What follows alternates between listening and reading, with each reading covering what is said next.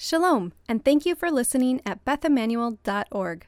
At Beth Emmanuel, we are proclaiming the vital gospel message of the coming kingdom of heaven. If you share our passion for this message, please support this teaching ministry and messianic community with your prayers and financial contributions. To learn how, click on the Donate tab at BethEmmanuel.org. First of all, I apologize for the quality of this audio. My regular microphone was not working, but I wanted to make sure to get this to you as soon as possible. This is a Shabbat unlike any other.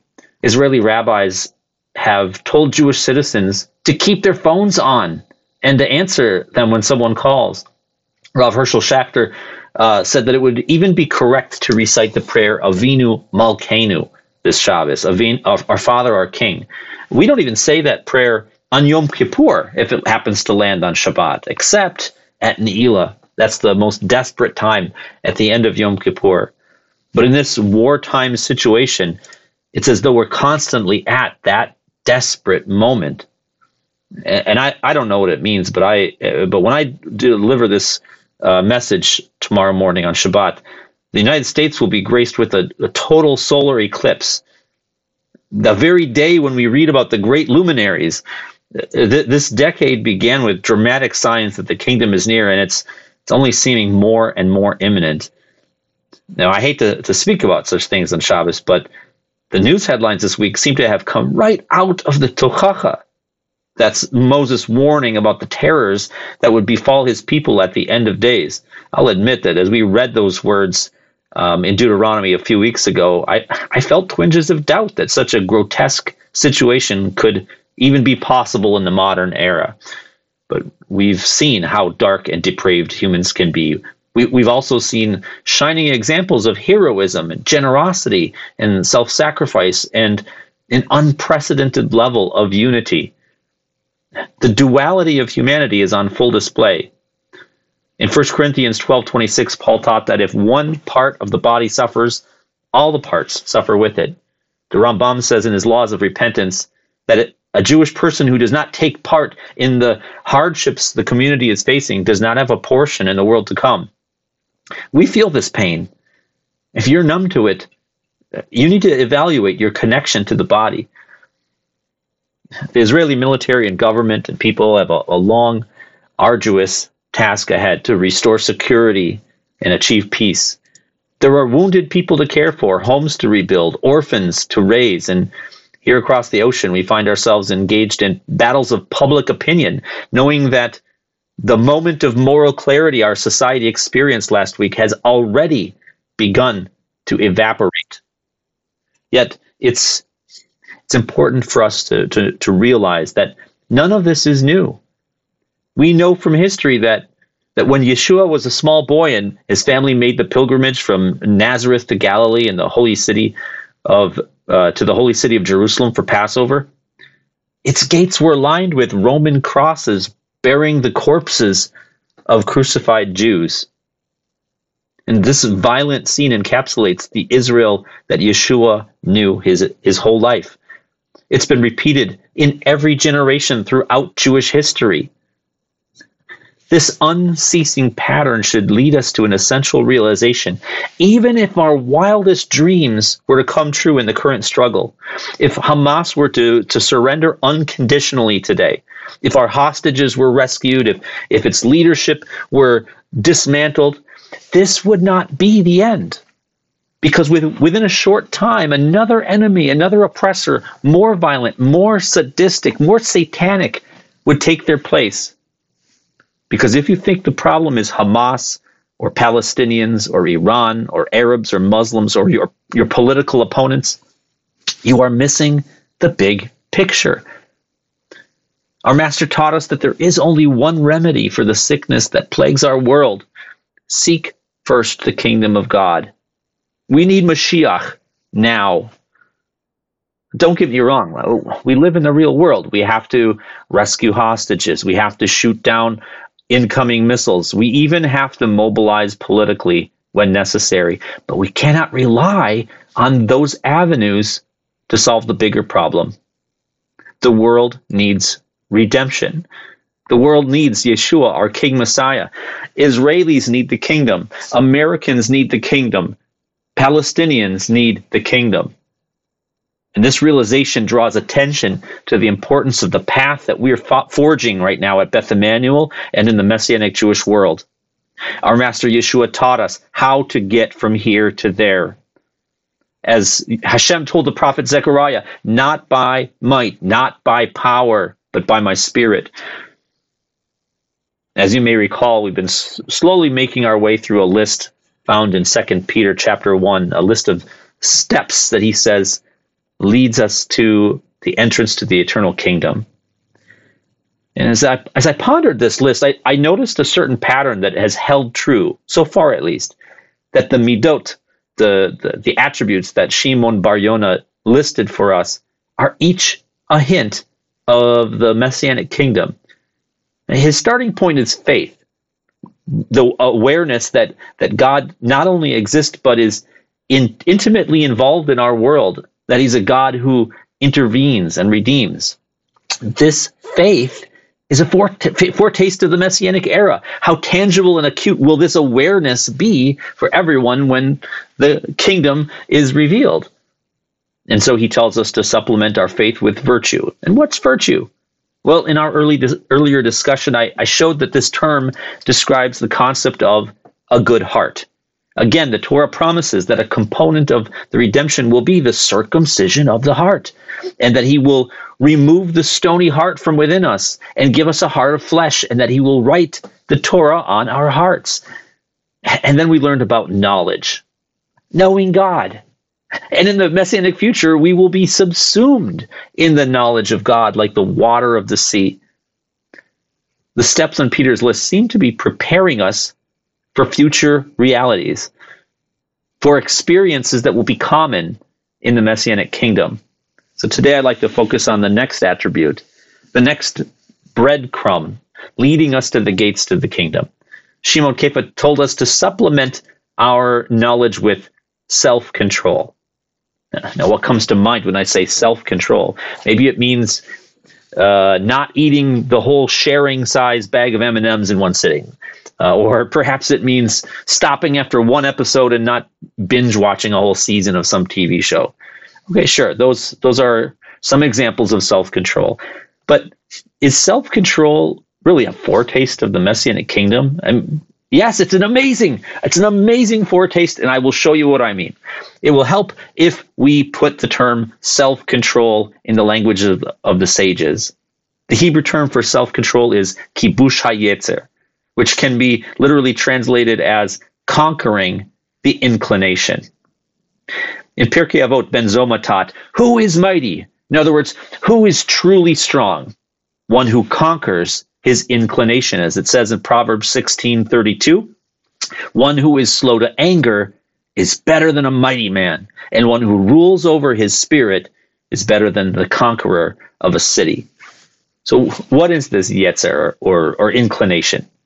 Well, humans are a strange hybrid among God's creatures. We have two inclinations. We've got two impulses, two drives within us. One is a drive to connect with Hashem, to fulfill his will. The other drive pulls us down to this earth, to self-determination, to gratification. Now, where did these two drives come from? Well, this week's Parsha gives us a great opportunity to discover how it all began in the beginning. So let's consider how we humans were expelled from the Garden of Eden.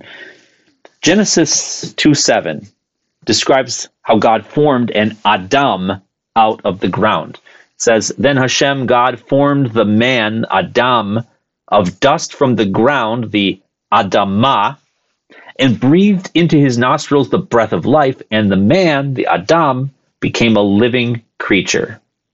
Okay, so we often translate Adam as man or person, but this fails to capture the connection to the word Adamah, which means dirt. So going forward, I'm going to translate Adam as dirtling. So a few verses later, in verse 17, God prohibits the dirtling from eating the tree of the knowledge of good and evil. Now, we might expect to see more discussion about this tree, but suddenly the narrative diverts to a new topic. In verse 18, it's immediately recognized that the dirtling needs a partner. So in verse 19, God forms animals out of the ground. And I want to draw your attention to how similar this verse is to verse 7 that describes the formation of humans. It says, now out of the ground, Adamah, Hashem had formed every beast of the field and every bird of the heavens and brought them to the man to see what he would call them. And whatever the man called the living creature, that was its name. So both man and beasts are formed out of the ground, and both are called a nefesh chaya, a living creature. In the next verse, the dirtling proceeds to name all the livestock and birds and every beast of the field. Now pay attention to this term, chayat ha-sadeh, beast of the field. So what does the dirtling do? He swipes left on each one, finding no suitable partner. And this raises the question, didn't Hashem already know that the dirtling would not find a partner among the beasts of the field? What was the whole point of this exercise? But the search for a partner continues with verse 21. God puts the dirtling to sleep and removes one of his structural components. Of course, some translations say a rib, but the term is more often used in an architectural context. So in verse 22, instead of saying that God formed the woman, like it says about man and animals, it tells us that God constructed or built the woman and brought her to the dirtling. She becomes the first creature not to be formed from dirt. In verse 25, it tells us that the two are naked, arumim, a word that means exposed or unveiled. And in the next verse, 3:1, the snake is introduced and is called the most clever of every beast of the field, of every chayat hasadeh. The word for the snake's sneaky cleverness is the same word used before to mean naked. Now, why does the Torah intentionally describe the snake in the same way as the humans? What connection is it drawing? And also note how the snake is called chayat hasadeh, a beast of the field, alluding back to the animals that were rejected as Adam's partners. Now, both in Jewish and Christian interpretation, the snake is more than just a snake. We identify it as an embodiment of the Satan, or of the Yetzer Hara, the evil inclination. But let's set that aside for a moment. The Torah doesn't tell us that the Satan took the form of a snake. I mean, in real time, within the narrative, so far we have no hint that this is anything but a snake, an animal, a beast of the field. But the snake proceeds to tempt the woman, who, by the way, has no name yet. And he promises that eating from the tree will cause their eyes to be open and make them like God. From a contextual perspective, this is just a snake and nothing more. This is strange. Why would a snake do such a thing? What does it stand to gain from the fall of man? And as we know, the dirtling and the woman eat from the tree and they're punished. The snake is cursed to crawl on its belly. And I always thought it was kind of unfair to punish snakes for this.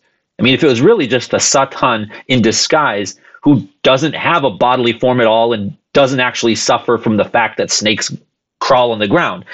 But it's interesting. It implies that snakes at one point had limbs, that they were more human-like than they are now.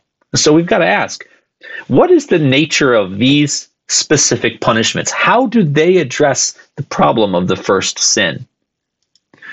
Now, finally, once the dust has settled, Dirtling finally gives the woman a name, and her name is Chava, which is a variation on Chaya, the word that means beast.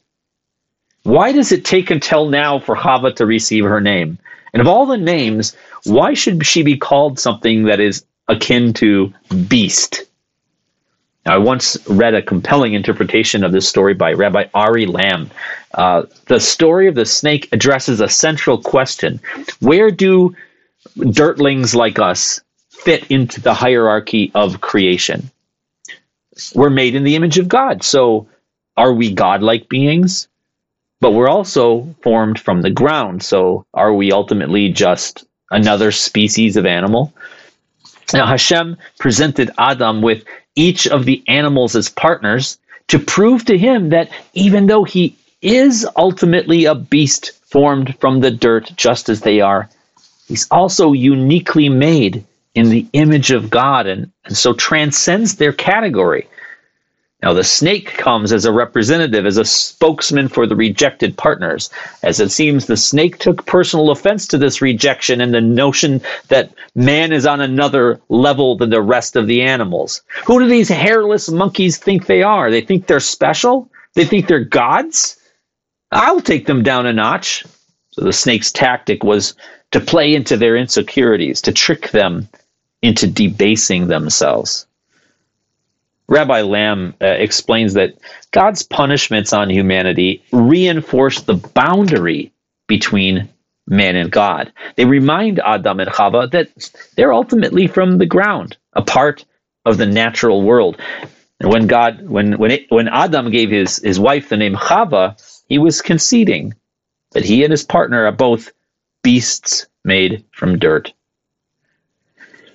And yet, we're not mere animals. The punishment on the snake reinforced this distinction. We are uniquely created in the image of God, bearing his likeness. As the Torah tells us, God breathed into Adam's nostrils the breath of life, the neshama. Humans are a strange hybrid creature, combining two natures in one. We have our flesh, a physical body with its own physical soul, like the other animals. On the other hand, we have the spirit, the neshama, the breath of God, and his image in us. In addition to those two natures or components to our makeup, we also have two drives, two forces that pull us in those opposing directions. We have the Yetzer HaTov, which pulls us in the direction of our neshama, in the direction of unity with God, and then we have the Yetzer Hara, the impulse that invites us to give in to our animal instincts and desires. So to reiterate, we have two components, flesh and spirit, and we also have two impulses in our hearts, pulling us in two directions, the Yetzer Hara and the Yetzer HaTov.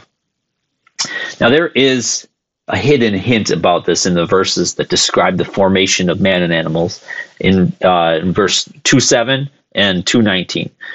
Both verses say that the Lord God formed from the ground, and the word for formed in both verses is vayitzer. But in the verse that describes the formation of man, it's spelled with a superfluous letter yod, with two yods, and those two yods imply that unlike the animals, where it's only spelled with one yod, man has two yitzarim, two inclinations, one inclination toward earth and one toward heaven. From this perspective, it makes sense why the snake is seen to represent the Yetzer Hara, or the Satan. The snake wants us to fail at our mission to bear the image of God in the physical world. It seeks to prove that we're unworthy of it. It's calling us to join it, to partner with it, to throw in the towel and completely revert to the level of an animal.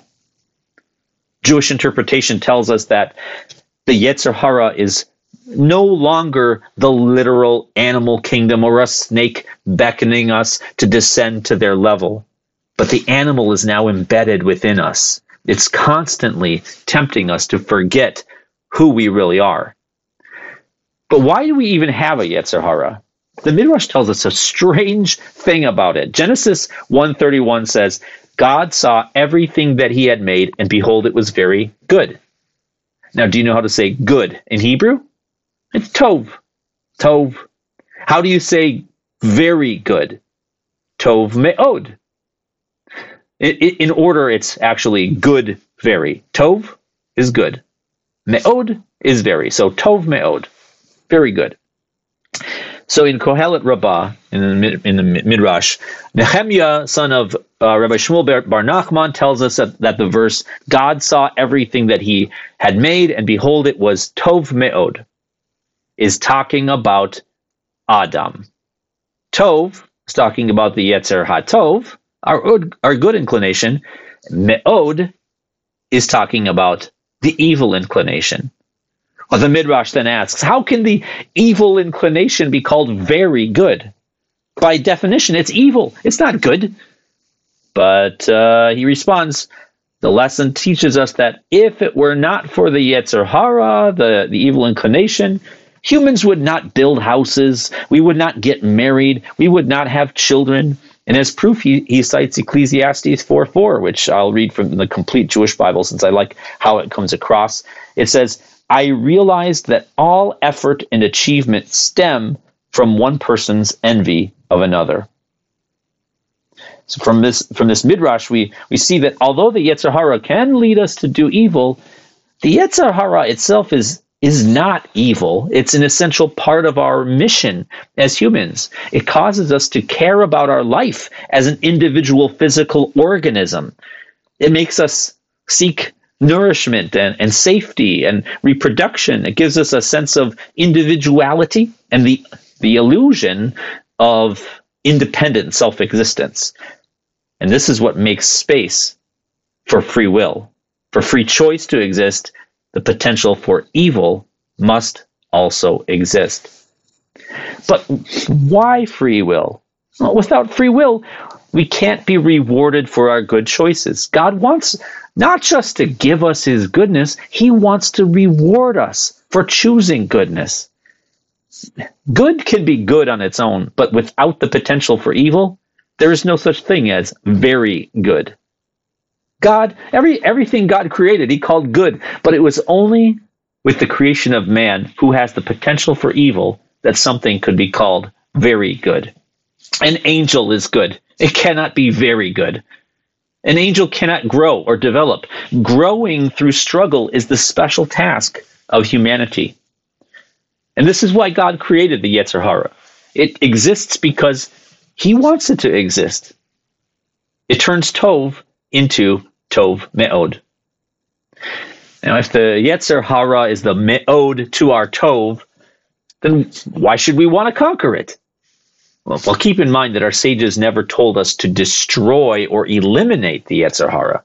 We're only called to conquer it. Conquering means taking control. It means ruling, mastering. We subjugate it, using its powerful strength to accomplish our purposes. In the Shema, which our master called the greatest commandment, Moshe commanded us, love Hashem your God with all your heart, with all your soul, and with all your might. And Sifrei and the Mishnah ask, why does it say with all your heart, not just with your heart? They answer that with all your heart means with both inclinations inside your heart. You should love God with your good inclination and your evil inclination. Rashi points out that this is hinted at by the word for heart, which is spelled in this verse with two baits instead of one, levav, and not just lev. The letter bait represents a house, a container, a chamber, and the chambers of the heart correspond to the inclinations of man. So if loving God with all your heart means loving him with both inclinations, then what does it mean to love God with all your soul? The sages answer, well, to love God even if he takes your soul, even if it costs your life. And what does it mean then to love God with all your might? It means with all your mammon, with all your money. But wait a second, they ask, what need is there to say anything about money once you've already given up your soul? But the answer is that there are some who value their money even more than their own life. But I see something even deeper here. To love Hashem with your soul is to say, I don't care about my life. I only want you. I am nothing. And this is the kind of love that comes from the Yetzer HaTov, from the Neshama. But to use your money and your resources in honor of Hashem. This is what it means to enlist your Yetzer Hara in the love and service of God. And what is the word here in this verse for might? Love Hashem with your God with all of your me'od, with all your very, with the thing that turns tov into tov me'od. We don't want to eliminate the Yetzer Hara. We just need to conquer it. Just as an animal can be domesticated and its power harnessed to perform productive tasks beyond the physical strength of man, the Yetzer Hara, when properly mastered, can propel your service of God. Now, don't get me wrong. The Yetzer Hara is an enemy. Your struggle with the Yetzer Hara will never end, and it only gets harder as you progress. You have to constantly be on guard, and as soon as you're convinced you have defeated it, it has certainly triumphed. Untamed and uncaged, it is a wild beast. It is dangerous. It wants to kill you. It wants to reduce you to an animal and return you to the dust. And it tries to accomplish this at every corner and every possibility from the moment you wake up in the morning and hit the snooze button. I heard a story about the Chofetz Chaim, who had a rough time getting out of bed one cold morning. The Yetzer Hara came to him and said, "You should give yourself a break. It's cold. You need your sleep. Stay in bed. You're an old man." And at that moment, the Chofetz Chaim jumped out of bed and said, "I might be old, Yetzer Hara, but you are even older, and you have no trouble getting up early." This teaches one critical primary strategy when it comes to defeating the Yetzer Hara: to recognize its voice. If you can begin to discern who it is that is giving you this advice, suddenly the path becomes clear. The voice of the Yetzer Hara is simply the Torah in backwards speak. In a backhanded way, it testifies to the truth of the Torah. And not only that, but it reveals your specific curriculum and the area of Torah for you to improve. Thus, by correctly identifying the voice of the Yetzer Hara, you gain an incredible strategic advantage. It's like military intelligence that has deciphered the enemy's secret code, giving it access to all their plans and strategies. So our first strategy for conquering the Yetzer Hara is to identify its voice. And the next strategy I can offer you is to show it who's boss. Now in Judaism, we do not practice a strict asceticism. That's self-denial. In our tradition, the world was created for humans to enjoy. Nonetheless, it's important to exercise limits. Of course, if something's a sin, we must outright forbid it. But there are permissible behaviors that still strengthen our Yetzer Hara. By enforcing limits around those behaviors, it helps us to gain overall control. It's not a sin to eat, but make it a practice to limit what and how much and when you eat. By doing so, you exercise authority over your Yetzer Hara. Sometimes you might even fast for spiritual and repentance reasons. Likewise, it's not a sin to sleep, but make it a practice to control when and how much you sleep. It's not a sin to speak, but even setting lashon hara, evil speech, aside, limiting permitted speech can help you gain control over your Yetzer Hara. Again, I'm not talking about severe deprivation, but boundaries. Give it some thought. And I'm sure you can identify with a variety. You can identify a variety of behaviors in your life that are technically permissible, but gratify the Yetzer Hara. By establishing limits, you can get the upper hand. Psalm 4, verse 5, which is verse 4 in Christian Bible, says this. It says, "Be angry and do not sin. Ponder in your own hearts on your beds and be silent." Selah. In the Gemara, the Rabbi Levi Bar Chama recites Rabbi Shimon ben Lakish, and he uses this verse as a prescription for conquering the Yetzer Hara. Be angry and do not sin means you have to constantly rile up your Yetzer HaTov against your Yetzer Hara. Never stop struggling. Stay vigilant and fierce against it. But he advises that if we start to falter on that, continue with what the verse says next.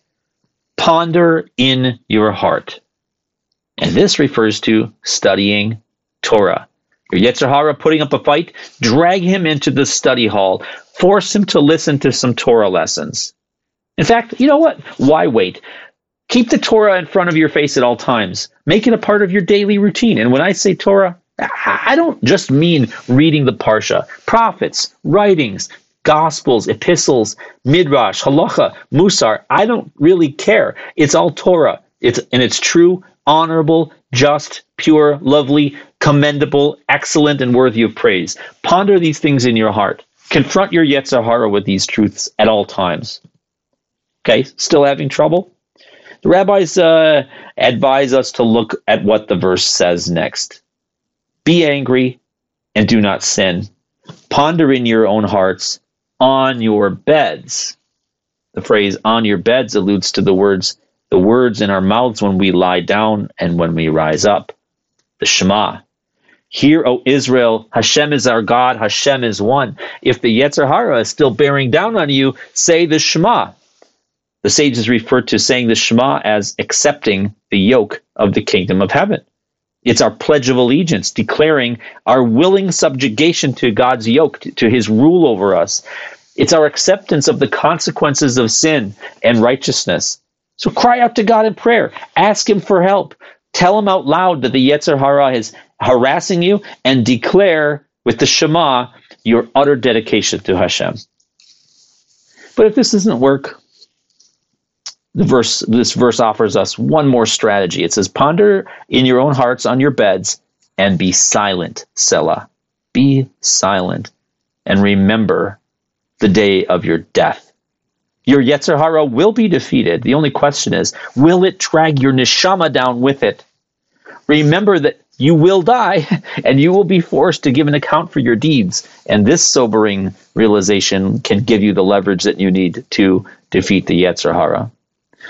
So speaking of the future, the Talmud and the Midrashim have some strange things to say about the Yetzer Hara and its ultimate destiny.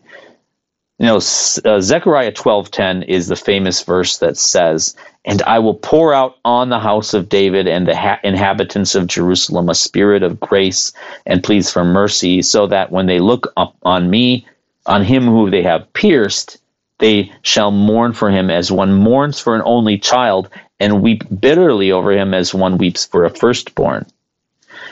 The sages of the Gemara disagree who it is that they're mourning about at the time of redemption. According to one opinion, this is the Messiah, son of Joseph, who is killed. Well, we would certainly favor this reading. But the other opinion says that at the time of the redemption, God will slaughter the Yetzer Hara. The Gemara objects. Well, why would people mourn the death of the Yetzer Hara? They should throw a party. Rabbi Yehuda answers, at the time that the Yetzer Hara is slaughtered, it will manifest itself and appear to the righteous and the wicked differently. The righteous will see it as a towering mountain, and then we will weep and say, how were we able to overcome such an enormous obstacle? And to the wicked, the Yetzer Hara will appear as a strand of hair, and they will weep and say, how were we unable to overcome such a tiny strand? Now keep in mind that we don't have to choose one interpretation of this specific verse. The point that the rabbis are making is that the Messiah himself will vanquish the Yetzer Hara in the Messianic era. How so? I mean, it will still be possible to sin in the Messianic era. People will still have children and eat and build houses. If the Yetzer Hara is what causes us to do these things, how can we say that it's slaughtered? Well, it's not.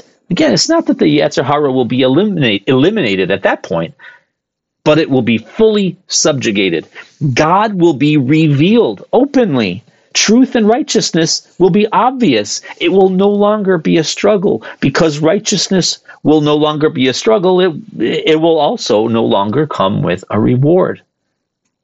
With this perspective, we can see how perfectly the trait of self-control, conquering the inclination, envisions the Messianic era. At that time, the Yetzer Hara will have no power over us. Today we're facing a war. Let's always remember that the war we are waging is in our hearts. The sages teach us that when the Torah says, Ki tetzei milchama, when you go to war against your enemy, this is teaching us about defeating the Yetzer Hara. For though we walk in the flesh, we are not waging war according to the flesh. For the weapons of our warfare are not of the flesh, but have divine power to destroy strongholds. The world needs Yeshua. The world needs King Messiah. And until that time comes, we should not be shocked to learn that this world is broken. Keep fighting the battle in your heart and keep following the path to the kingdom. Shabbat Shalom. Take on my yoke and learn from me